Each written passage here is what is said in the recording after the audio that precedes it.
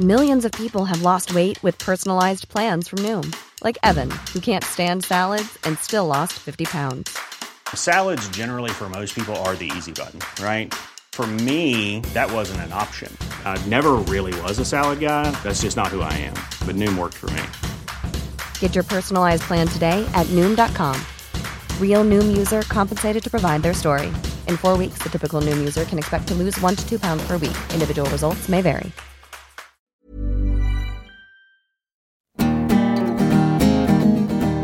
Hi, I'm Neil White, and from Backpage, this is Between the Lines, a podcast that tells the stories behind great sports writing. This week, that description might be stretched just a little bit, but this is one we've talked about for a while, and it will be, for some of you at least, a lot of fun. Today, I'm talking to Ian McIntosh and Kenny Miller about a book I worked with them on 8 years ago. It's called Football Manager Stole My Life, and it was published in 2012 to coincide with the 20th anniversary of the first iteration of the computer game that now bears that name. So right off the bat, if you haven't played the game Football Manager, or at least if you're not familiar with it, this might be a different experience for you. Stick with it. It might have some value as a window into a strange room. Before we hear from Ian and Kenny, I want to tell you a little bit about the genesis of this project.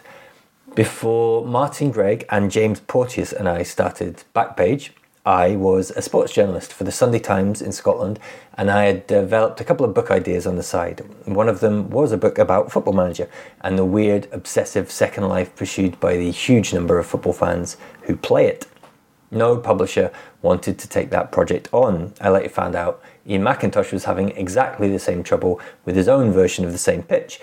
Then, around the time we started Backpage, I found a book called I'm a Lebowski, You're a Lebowski, about the fan culture around my favourite film, The Big Lebowski.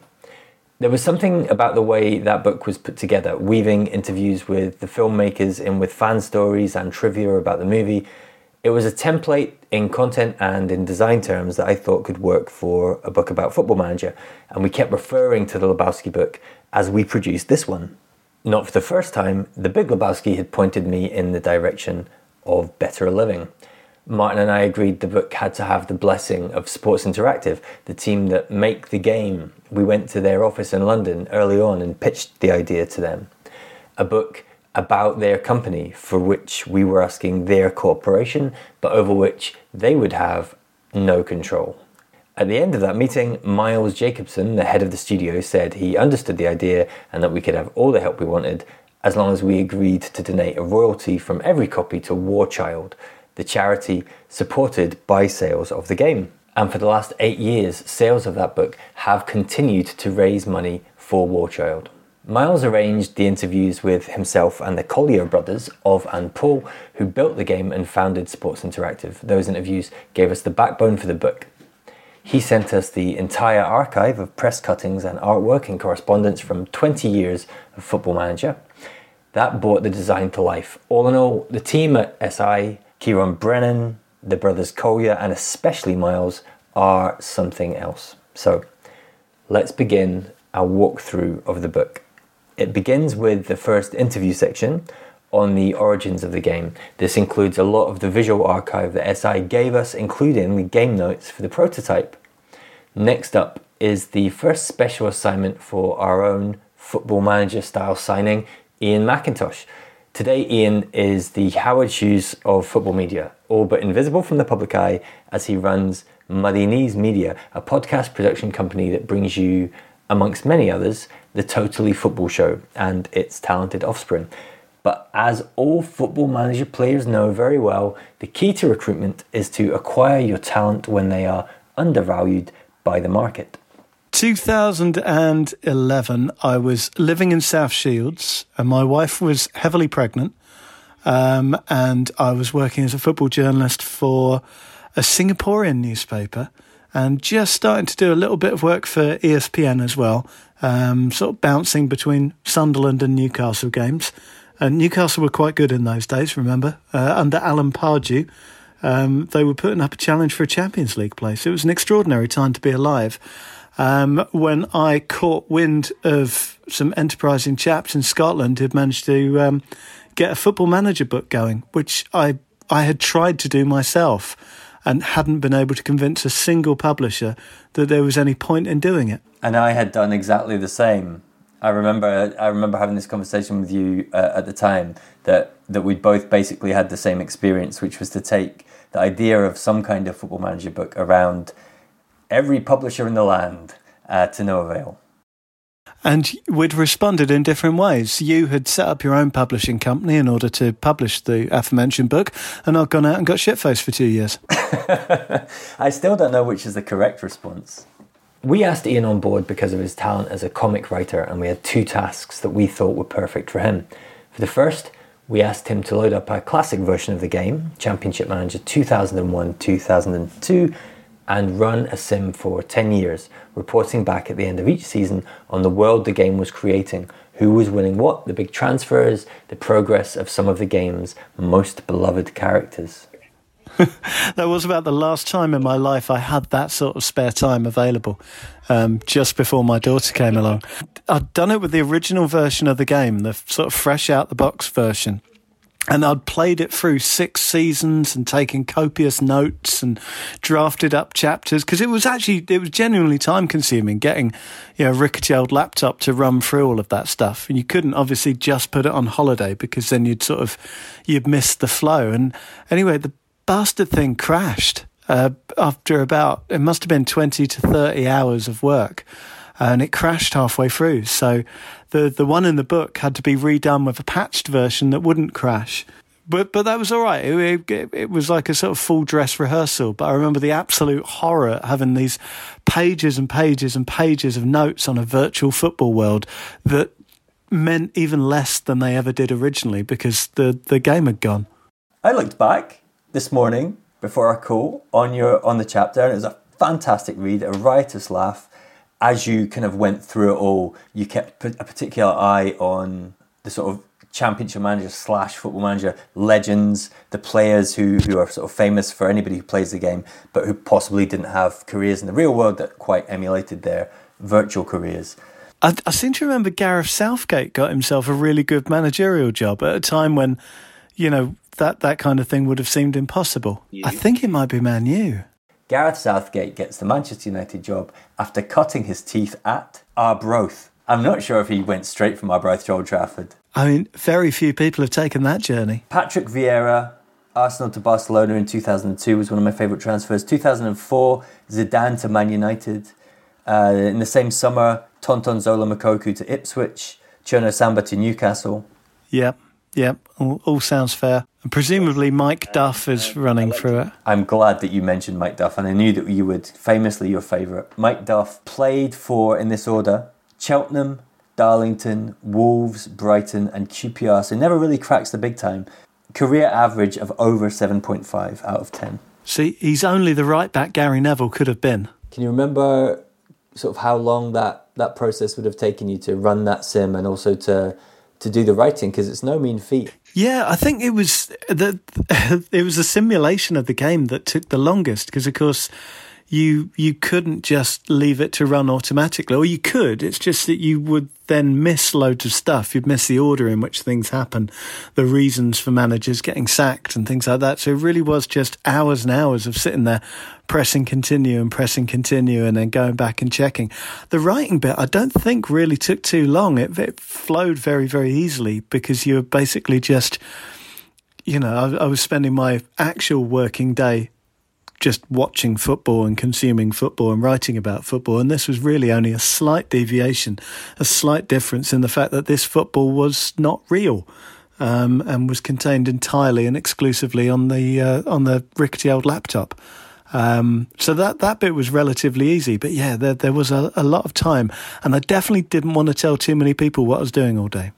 It is comedy writing though, and Martin and I have done this series Between the Lines for a couple of years now, and I don't think we've done anything with comedy writing before, and that's what this is. And I just wonder if you have to go back over any of this stuff and sort of sharpen a joke or drop a joke. There was always something completely absurd anyway about the act of simulating a computer game and then trying to write about it. And then, if anything, the straighter you played it, the more natural the comedy that came out of it felt, if you know what I mean. It was all so ridiculous anyway. You didn't have to push too hard. And I think there's always a question when you're writing anything really, that you come back to it after a cup of tea and a bit of a walk, and you think, all right, I can sharpen that bit, I can take that bit out, I can cut one word off that. But then you can find yourself going around in circles and doing that for days and days and days and never quite getting what you want. I think some of the worst things I've ever written have been the things that I've spent the most time on. But this one, I never really had to give too much thought to it. It kind of wrote itself. Next up is another interview section that explains the role 90s UK indie music played in this story, and was a great excuse to use pictures of a very young Blur and Jesus Jones in our book. Then comes our other recruit. This one, what Football Manager players would call a wonder kid. In 2020, Kenny Miller is head of communications for Hibs, the club he supports. In 2011, he was working for the Sunday Post as a sports writer, so Martin and I knew him from the Scottish football beat. He was and remains a very nice guy, great at relationship building. His first task, to tell the story of the incredible scouting network Football Manager had built over 20 years, almost certainly the biggest in the world. These are the guys who build the database that has, year after year, predicted the rise of some of the world's best players, and has been frequently used by those within football to expand their own databases.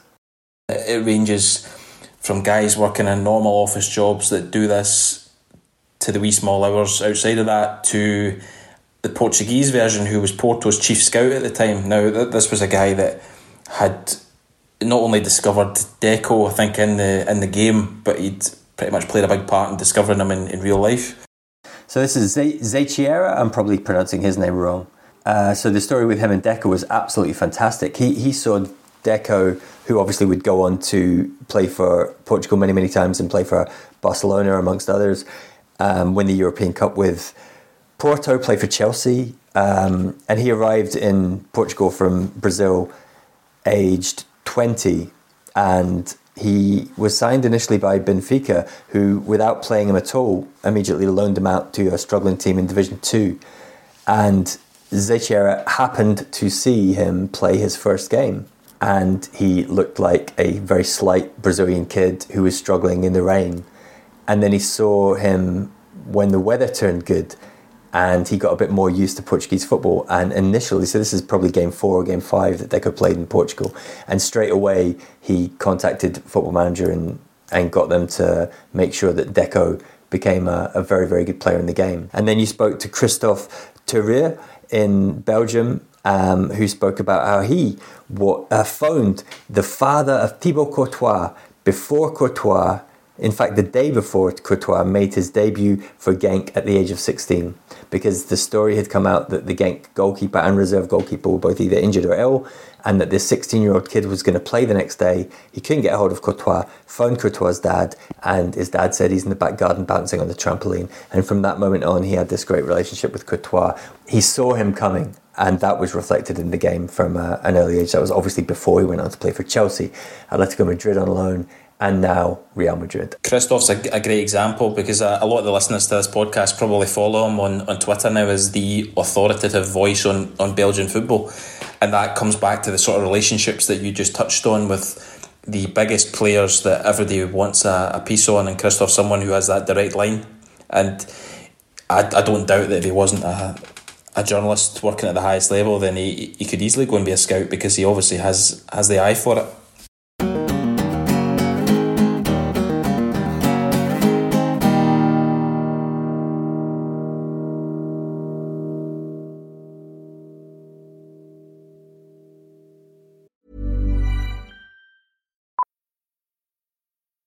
Millions of people have lost weight with personalized plans from Noom. Like Evan, who can't stand salads and still lost 50 pounds. Salads generally for most people are the easy button, right? For me, that wasn't an option. I never really was a salad guy. That's just not who I am. But Noom worked for me.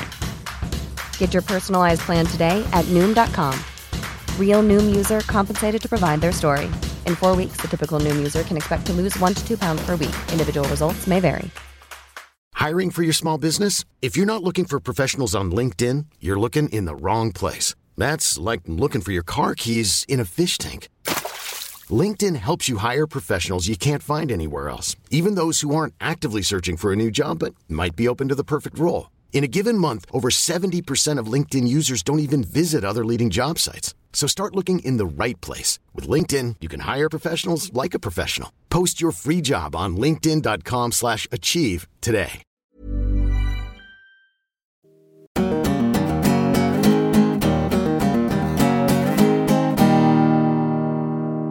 Next up is a short piece on a glitch with one Football Manager release that landed the game's creators a slot on Watchdog, the BBC's consumer champion programme, then ruled by acerbic game show matron Anne Robinson.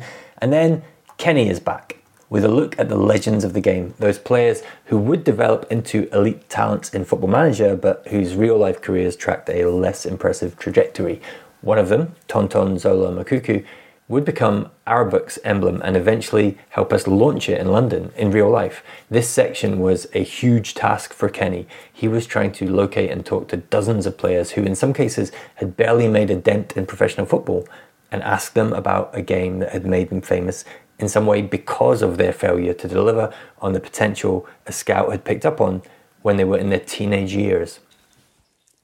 I remember that looking back that we had decided on the name of the chapter before I tried to track a single one of these guys down, and I think systematically worked through a list of about 90 players, some knockbacks, some dead ends, some people managed to get to in the end. My biggest concern was that I got 3/4 of the way through it without actually getting Tonton Zola Makuku, and I thought we can't have this chapter named after him without landing him. But it became a real challenge. From I think people were tracked down to cattle farms in Accra, to coffee mornings in Norway.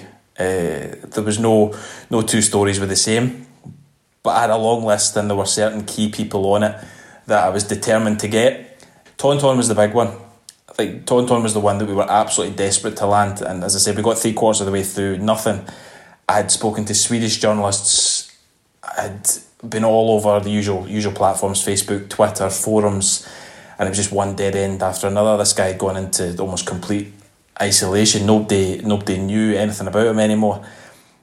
And then there was a Tonton Zola Makuku Facebook Appreciation Society, and there was a post from about 4 years earlier from a Mary Makuku.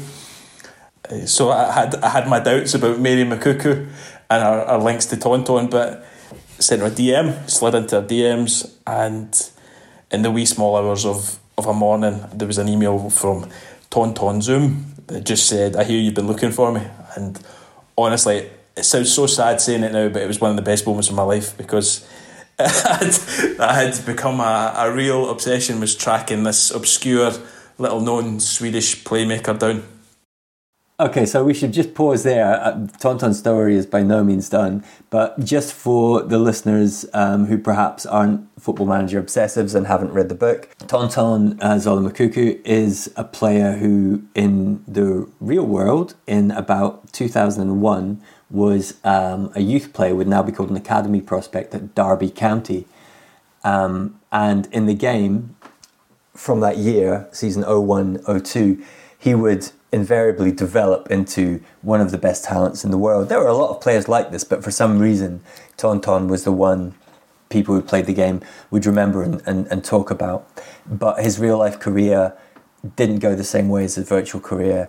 So after that initial contact on email, what happened next? It was a really difficult balancing act, not just with Tonton, but a few other guys, because as much as this is nostalgia for us, for a lot of the guys, it's almost traumatic, because at the stage where they were recognised in the game, this guy's going to be a wonder kid, he's going to be the next big thing. A lot of them had that in their heads as well. And in most cases, I mean, there was a few people on that list. Anders Svensson had a really good career. Kennedy Bakircioglu had a really good career. But for a lot of the guys, the early promise wasn't fulfilled. So imagine being them and having that hype and then trying to get your head around that. And then 10, 15 years, somebody comes on and wants to talk to you about a book that I think if you don't get the balance right, is almost taking the mick out of your some real setbacks in your life. It was a case of walking on eggshells with him, and Tonton, we talked for a long time on via email. He sort of hinted at a few of the things that stopped him achieving what he wanted to do in football, and these were some real personal challenges that he'd had to overcome from a really difficult lot in life. And he talked about moving to this obscure, I think it was in Highland, and really having a low profile. He'd done the whole Champ Man 0102 craze at the time and had all the press on the back of that, but he really was. He deliberately had this low profile, and he wasn't the only one. I remember speaking to Mark Kerr initially, and I think he was a bit weirded out by the whole thing. Some of these guys really had to be convinced that this project was a labour of love, and they were going to be respected as part of that process. It was, as I say, nostalgia for us, but sometimes a difficult backstory for them. So you've got this long list of players that you're trying to track down and speak to. Were there any from your sort of experiences playing the game that you really wanted to land that you either did or did not? Looking back, Champman 102 was the one that really got me hooked at the time. So that was your Mark Kerrs, Kim Shellstrom, Willie Howie. So I think I was able to pick off most of them for the book. There weren't really many that got away. So it was interesting to put a backstory to the wee dots that entertained me on a wet Saturday afternoon in Campbelltown if there wasn't a game on. And some of them had reservations, which you've mentioned, and some of them barely knew anything about the game. But I think there was a good clutch of them who, as well as being personalities within the game, were sort of fans of it. I'm going to butcher pronunciations here, so I apologise in advance, but I remember specifically, especially the Scandinavian ones, Anders Svensson, Bakir Cioglu, Alexander Farnerud. I'm sure I've got that wrong, but they all played the game. To a man, they all signed themselves. I remember Bakir Cioglu would sign himself for Barcelona or Manchester United because that's who he supported. So most of them had either played the game or were still playing it. There was a few like Freddie Adu that had no time for it, but I was aware of his fame within the game. I think some players from memory would actually fall out with themselves in the game because the real life version would be denying the in-game version their dream move and would have to deal with that fallout with himself. But I remember people like Cherno Samba and Mark Kerr got real life moves to, I think it was Greece in Mark's case, and he said he was walking into a new changing room, new culture, didn't know anyone, and instantly 5 or 6 people knew who he was because of this virtual reality fame that he had. One of the reasons that Martin and I were so keen to get you to do this part of the book specifically is because, Kenny, you're such a nice guy and you're so good at relationship building, and we knew it was going to be difficult to get these guys to sort of see the balancing act that we were doing between this love letter to their role in this game, and also being respectful that they actually had a real life career that sometimes didn't go the way that they had hoped it would at the start. So was there any of these guys that you sort of struck up a rapport with and kept in touch with beyond the work that you were doing for the book 8 years ago? I still speak to Tauntaun on and off. I've exchanged messages with Tim Sparv. John Welsh was always pretty talkative. I think he was at Preston and Tranmere and Liverpool initially. He was a really good guy. Tauntaun was obviously the special case, though. I think standing in an airport in London with his name on a bit of paper waiting in arrivals was pretty surreal. It's a long name to get in one bit of paper as well. So this was the launch event that we did. We sort of boldly took our little gang down to London to connect the real life Tonton Zola Makuku with Sports Interactive, the makers of Football Manager. So as a result, we, the Backpage Press team featuring Tonton Zola Makuku, played a five-a-side game against Sports Interactive. And then Tonton got a great surprise at the offices after that, Kenny. It was amazing. They'd named their meeting room after Tauntaun with sign on the front of the door and his face, and with like a proper ribbon for him to cut. I remember him being so humbled and blown away by that. I'm sure he actually shed a tear or two at the time, and his partner, his lovely partner, was over with him for the weekend, and they just kept talking about it for the rest of the trip, how blown away they were that A, that these people remembered them, and B, that Miles and Kieran and the guys had treated them so well. So to have that permanent reminder on the office door was something special for him. The game of fives was an experience in itself as well. Ian was I don't know, how would you describe his performance in goal? Extrovert? I think Ian was playing to the crowd. I think he was like a hype man. I was definitely all graft and no craft. Ian was definitely playing for the punters, and Tauntaun was exactly how you would want him to be. Moments of absolute genius, undone by the odd moment of another kind. There was a memorable penalty miss. Like, we've all got a penalty miss in us, but that was the penalty miss of penalty misses. In the game's closing moments, with the score tied, I'm not sure, perhaps we were one down. It was either for the draw or for the win. We earned ourselves a perfectly justifiable penalty. It was Hollywood script stuff. It had to be Tauntaun, and he took the ball, placed it on the spot, and he made some bad choices after that, and we did not return to Scotland victorious. The next big section of the book was crowdsourced stories from the fanatical players of Football Manager, those for whom the search for realism led to some surreal behaviour. Again, the assist goes to Sports Interactive, who vouched for us with the massive and dedicated online communities around the game and helped us to collate these remarkable stories. They are absolutely burned and etched into my soul, some of the ones that appeared in this chapter. There were some great ones. I mean, the shaking the bedroom doorknob, pretending it's a cup final, I mean, that's pretty standard.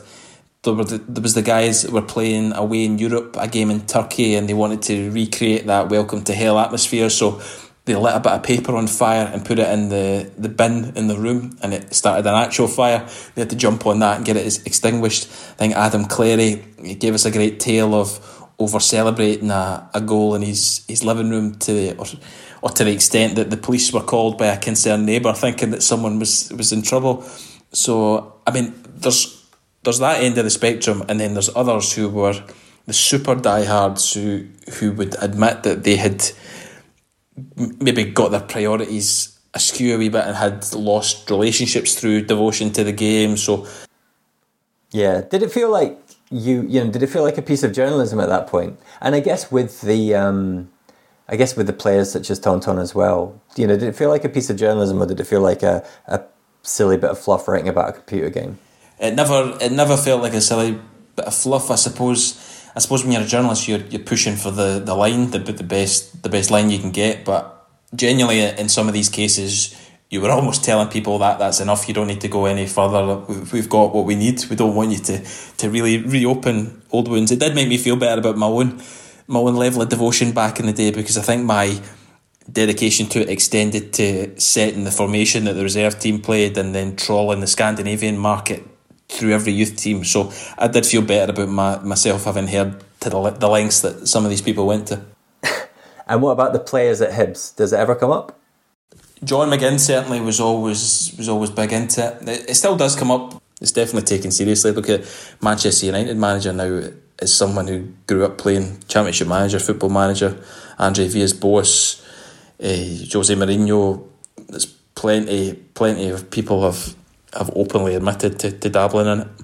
And just before we close with a series of interviews with people from within the world of football who grew up playing Football Manager, Ian McIntosh returns with another task that it's hard to imagine anyone else pulling off. He sat down with Dr. Simon Moore, Head of Psychology at London Metropolitan University, for a clinical examination of his own quasi-addiction to the game. Really, it's much, much funnier than it sounds. Yeah, I cannot remember where we found the doctor from. I think we went to the British Association of Psychiatrists or something like that, and then to their press office, and then trying to find anyone who had this kind of experience, so that they wouldn't basically just laugh us out of the room. And the transcript in there, I mean, obviously, a few things have been tweaked for size and timing and stuff, but it's not actually that far away from the verbatim conversation that we had, because he was very, very funny in a very dry sort of way.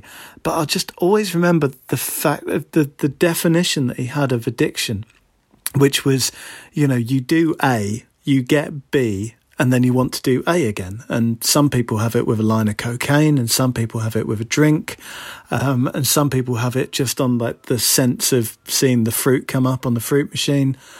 And in this, there was a very clear kind of process of seeing a thing or experience a thing which, was probably your team winning and getting a feeling and beginning to get addicted to that feeling. And he was very clear about the fact that actually it was an addiction. You were living your life in a way that wasn't by any stretch of it wasn't an orthodox thing to do. But it was a kind of orthodox addiction. But my favourite bit was when I said, is it a problem? And he said, I don't know. Is it? Is it causing your life a problem? Has your wife left you? Have you lost your job? Are you missing deadlines? I said, no. He said, well, there you go. It's a problem when it's a problem. But if it's not a problem, it's not a problem. And that seemed like such a sort of simple thing to say. But actually, it made me feel a lot better, to be honest, because I was playing that game quite a lot. It just reads like a comedy sketch. It reads as though Dr. Simon Moore, he is completely in on the joke, that he's actually playing along, that he's actually quite sharp and nimble and witty himself.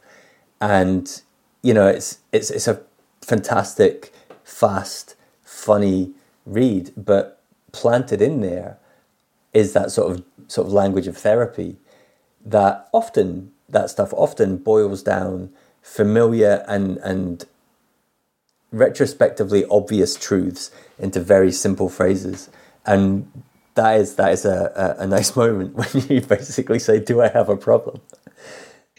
But now when I think about it, there was another point in it where I said, I don't understand why I feel compelled to play this game, because my life is football. If you have a press pass and an understanding employer, then it's basically a universal season ticket. You can just go and watch football everywhere. I said, look, I'm in football. Why would I need to simulate being in football? And he said, you're not though, are you? Because you're not in the dressing room. And this was a guy who knew the limitations of my journalistic career long before I did. He said, you're not in the dressing room. You're not, living with these people. You're not. And I was like, oh God, yeah, he's right. I am basically, my entire football journalism career was sitting in the shadows throwing poo at people. It never really got much more than that. So you just go, well, you're playing this game because your subconscious craves acceptance of the world of football and the immersion in the world of football that your real life isn't producing. It's like, whoa, mate. Yeah, that's right. He was right. He had me completely banged to rights very, very quickly. Yeah, usually you'd have to pay a lot of money for that experience. Well, yeah, and usually it takes people months or even years to figure out what dick I am, but he just got it. He just got it straight away. That's harsh, Ian. And that's all for this episode of Between the Lines. Thank you to Kenny Miller and Ian McIntosh for looking back on this act of folly 8 years on, especially Ian, who was recovering from COVID-19 at the time.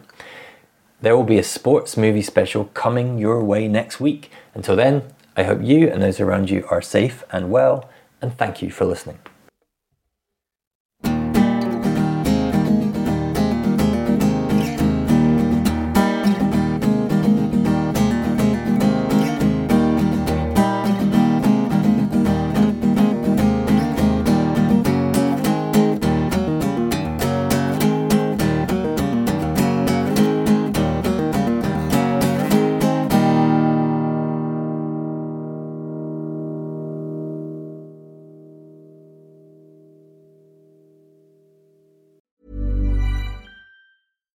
When you make decisions for your company, you look for the no-brainers. And if you have a lot of mailing to do, Stamps.com is the ultimate no-brainer. It streamlines your processes to make your business more efficient, which makes you less busy.